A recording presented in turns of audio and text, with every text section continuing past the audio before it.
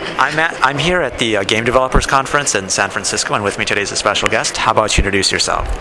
I'm Scott Anderson, and I'm working on a game called Shadow Physics with Steve Swink. Okay. And you had a game in the experimental game design track? What was Yeah, Shadow Physics is in the experimental gameplay workshop. Okay. And so it's a game about playing a 2D platformer in the shadows created by a 3D world. Okay. And, how'd you come up with the idea? Like, what was the process?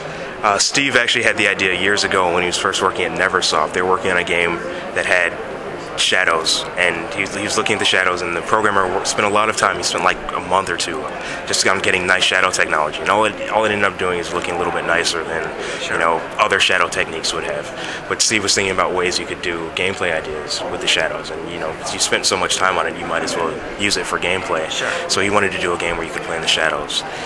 When I moved to Arizona a couple years ago, me and him had a meeting, and we were just talking about different game ideas that we had, and he pitched the idea to me, and I was like, oh, that's a pretty cool idea, maybe I'll do it. Fast forward like a year later or more, and I actually sat down during TIG Jam and implemented an early prototype of it, and it was a pretty cool idea, and we've just been working on it ever since.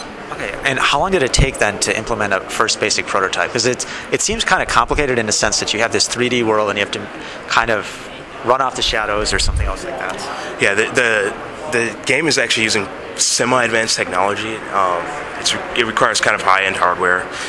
It's all shader Model 3 stuff because we're doing collision detection, like classic per-pixel platformer collision detection against a shadow map that's generated in real time in hardware using standard shadow mapping techniques. Yeah. The original prototype took me about 3 or 4 days to put together, actually. Awesome. But it was like 3 or 4 days of straight up crunching because it was during TIG Jam, it was a game jam. People were pulling all-nighters. I pulled near all-nighters.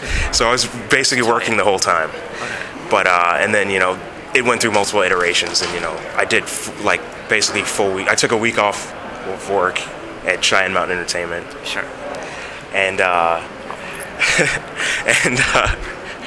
worked at Flashbang Studios.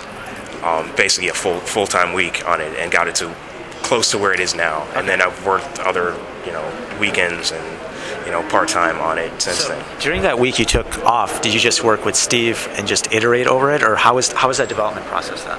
Yeah, I worked with Steve and we iterated and showed him stuff. A lot of the stuff, the technology is still in development. There aren't that many tools right now, so it's a little bit harder for someone to get in and work in the game. Steve is technical enough that he can do stuff with it, because right now it's all script-driven, but we still want to improve the tools so it's easier for people to build levels. Yeah, can you talk about the technology that you use then for the game?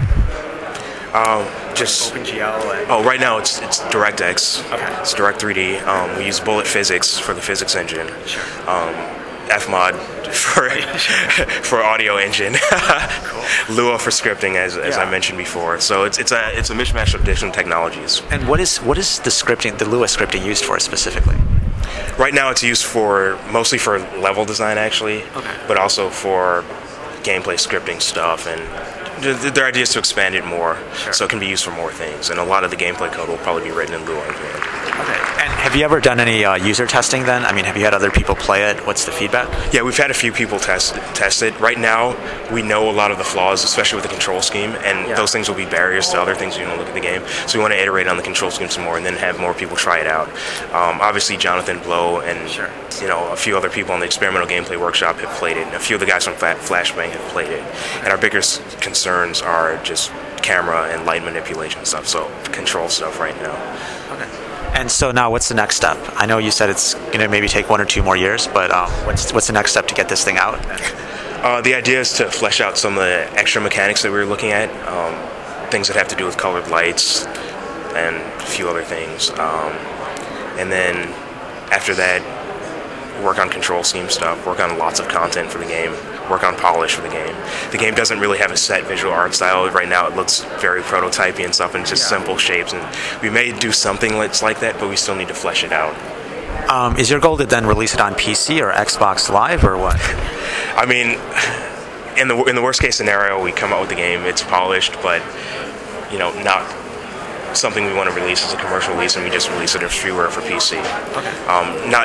not as many people as we'd like to would be able to play it, just because of the hardware requirements. Sure. But a decent amount of people will still be able to play it, and it's just kind of a thing. And this is a cool game. You can play it. It's free. Ideally, it would be a really cool game, and we get a commercial release on Xbox Live Arcade or PSN or Steam or some of those other platforms, where we can get more exposure and make some money off of it. And you talked about TIG Jam and just pulling all-nighters. What if you just pulled an all-nighter for the next 3 weeks? Could you get it done? Or? I could probably get a lot of the technology done. I might die in the process, but I could probably get a lot of technology done. But I think a lot of the things like working out the controls or building levels aren't necessarily going to benefit from an all-nighter. They're going to take a little bit more time. And what about TIG Jam? Can you talk about that more and whether you benefited from it, like how useful it was? Oh yeah, I definitely benefited from TIG Jam. I met a lot of indies that I had just known about from online, from like TIG forums or whatever. Sure. I met Derek Yu. I met who else was there? Alec was there. A bunch of people. And so it was a good thing. It was like a mini GDC almost for indies. So does it last like 5 days or something, or what's the rule? It was the weekend. I think it was a 3-day thing. It was in Phoenix. It was in Flashbang Studio. Oh, okay, gotcha. And does that happen yearly, or if other people are interested, other indies are interested, how do they get involved? It happened. It happened last year, and that was the first one. That was the first yearly TIG Jam. Since then, people have created local TIG Jams. So there's been a TIG Jam UK in the UK, and there's been a TIG Jam Midwest, and I think that was in Iowa or someplace in the Midwest. I don't remember exactly where it was. We're looking into doing a TIG Jam East, actually. Since I'm moving out to New York, I was talking to Brandon, and he's in Baltimore, and he's talking about starting a TIG Jam East. Okay, cool. Any last words then for other indie game developers who want to do their own game? Keep at it. keep trying different things. I've been doing this for a while now, probably about 4 or 5 years, and had a lot of failures and some successes. So just keep doing it, and that's all I can say. Thank you very much.